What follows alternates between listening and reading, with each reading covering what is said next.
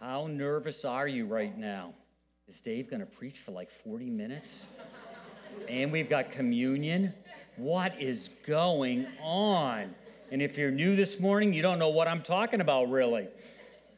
Well, maybe not. So, we're in the middle of a series, So Dead, Now What? Living in Light of the End.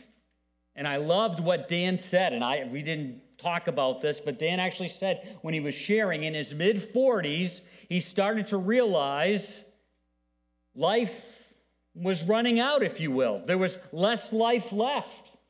And he wanted to use his life to make a difference. And for him, that meant ending up in Spain with he and his family. Just because that's his experience, their experience, doesn't mean that has to be your experience. But the same question, the same idea, am I living in light of the end, is crucial for all of us.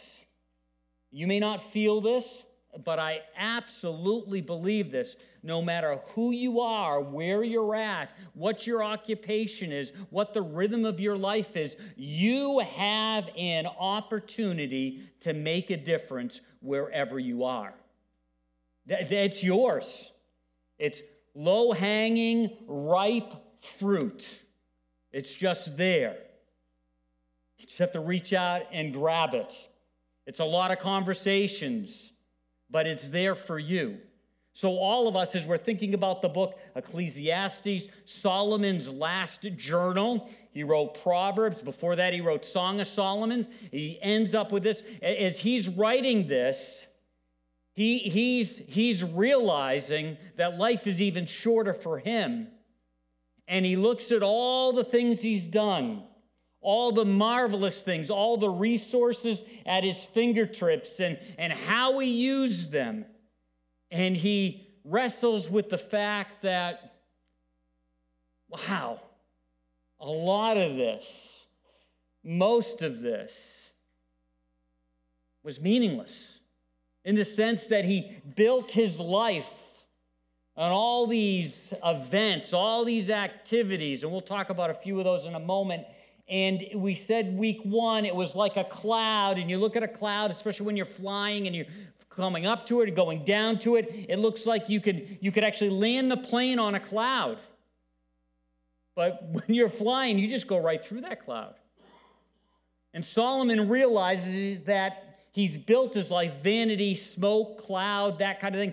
And when he leans on what he's done, very successful, he finds he just goes right through it. It won't hold his life. And all of us, again, before us have the opportunity to live a life that makes a difference, and we can build a life that isn't a cloud.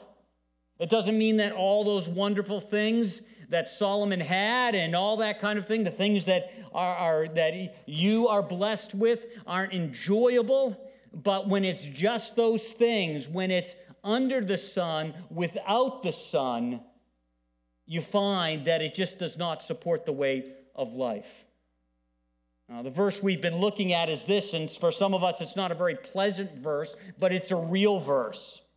Death is the destiny of everyone. The living should take this to heart.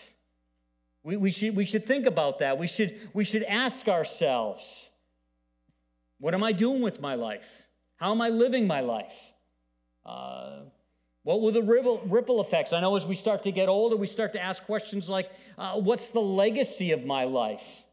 Probably doesn't start to happen until your late 40s, early 50s. Now I'm starting to think, what is the legacy of my life? It's not new projects, new things. What's going to be the ripple effects to the way I live in other people's lives? And so we've been looking at this idea of life under the sun. Solomon uses that phrase at least 29, maybe 30 times, under the heavens, under the sun. It's this life. What are we doing with it? And he lives life under the sun, without the sun. And when we say sun, we're doing a little play on words there. S-O-N, Son, Jesus. We're celebrating communion. and the fact that Solomon lived his life under the sun really without a growing connection with God. Every once in a while, actually 6 times after there's a section of Ecclesiastes, there's this little like, well, if this is the way it is, don't forget to enjoy life, live life well. The ability to enjoy life is given by God, those kinds of thoughts. And he says it 6 times. Some people, as they've studied the book of Ecclesiastes, think that is somebody else interjecting those little 6 things. Others think it's Solomon. On one hand, it doesn't matter fully. The thing that does matter is you'd wonder if Solomon didn't, at the end of his life, in a sense, have regrets and make some changes. Or did he? We don't know for sure. Under the sun, without the sun, nothing makes sense. Everything is nonsense. I've seen it all. Nothing makes sense. What is there to show for all our hard work here on earth? Tough questions.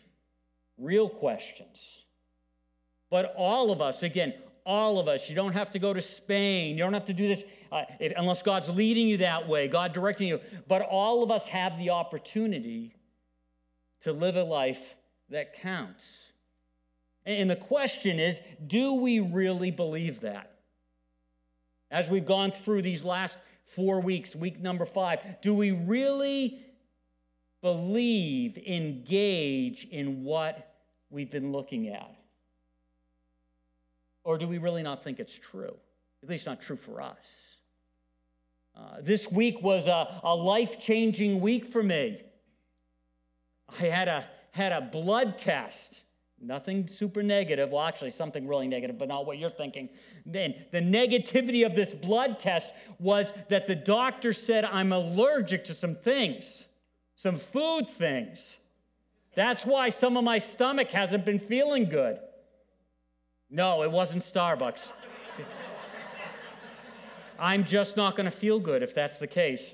But, and I'm not really sure I believe it. I got this little scale here, and please don't come up with all these recipes and everything right now. Tuesday, I actually talked with the guy on the phone.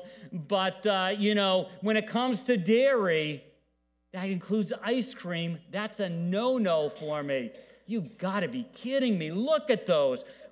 Those, when you get into number 2, number 3, it's a bad news. Last night, Cindy actually had baked potatoes and this fake butter stuff and this fake sour cream stuff, and it actually wasn't too bad. But I was like, this is terrible. This is, when it comes to eggs, those are on the list. Look at that. I expected when it came to vegetables that sweet potato would be on the list, but it isn't. That's just an emotional allergic. I'm allergic to that emotionally. And again, as you can see, the good news is coffee beans didn't really even score, so I need to keep drinking coffee. But the reality, the reason I share this with you, and some of you eat with me every once in a while, you're going to know whether I believe this or not. I'm very skeptical. I think this is a scam for me to take all these extra pills and drink all this, what do they call it, probiotics, or all this. I don't know about that. Make this weird stuff. Cindy made this cabbage, coleslaw. It smelled up the whole house, and eat this. But anyway, but the reason I share this with you is not just so you can feel my pain and cry with me, even though some of you are laughing with me, is what's going to show whether I really buy into this is how I change my eating patterns. Am I going to put cheese? Am I going to say it's worth the pain? I'm going to want to find out if, after doing this for a little while, if I eat a bowl of ice cream, how bad do I feel the next day? And if it's not that bad, maybe I'm going to go for it, anyway. But when it comes to our spiritual life, when it comes to Ecclesiastes, we do exactly the same thing. God's way, walking with God, is spelled out pretty clearly. You and I have graphs that are more specific and better than these when it comes to the way we interact with life. And the big question is whether we really buy into that. Are we skeptical? Like, I will. Cindy is going to be on the phone with me when I talk to this guy. I'm a little skeptical. Did you get the right test? Is this really Dave Spencer's results? Is this real? Is this like a real science? Are you really telling me how did I get, allergic to like my favorite foods and all this kind of stuff? How does this happen and why? And I'm skeptical and it'll be interesting to see what things look like a month or 2 months from now. And will I actually feel better, but still want a bowl of Ben & Jerry's pumpkin cheesecake ice cream? Well, actually a carton of that, but will I actually want that, and will I eat it? Will I eat a spoon here and there? And the reality is we're dealing with that all the time. All of us know we ought to be living in light of the end. And when it's with Christ, it's really not living in the light of the end. It's living in the light of the end, which opens up a new way, new door to a new beginning. And it doesn't get any more complex than that. Do we embrace it? Do we imply it?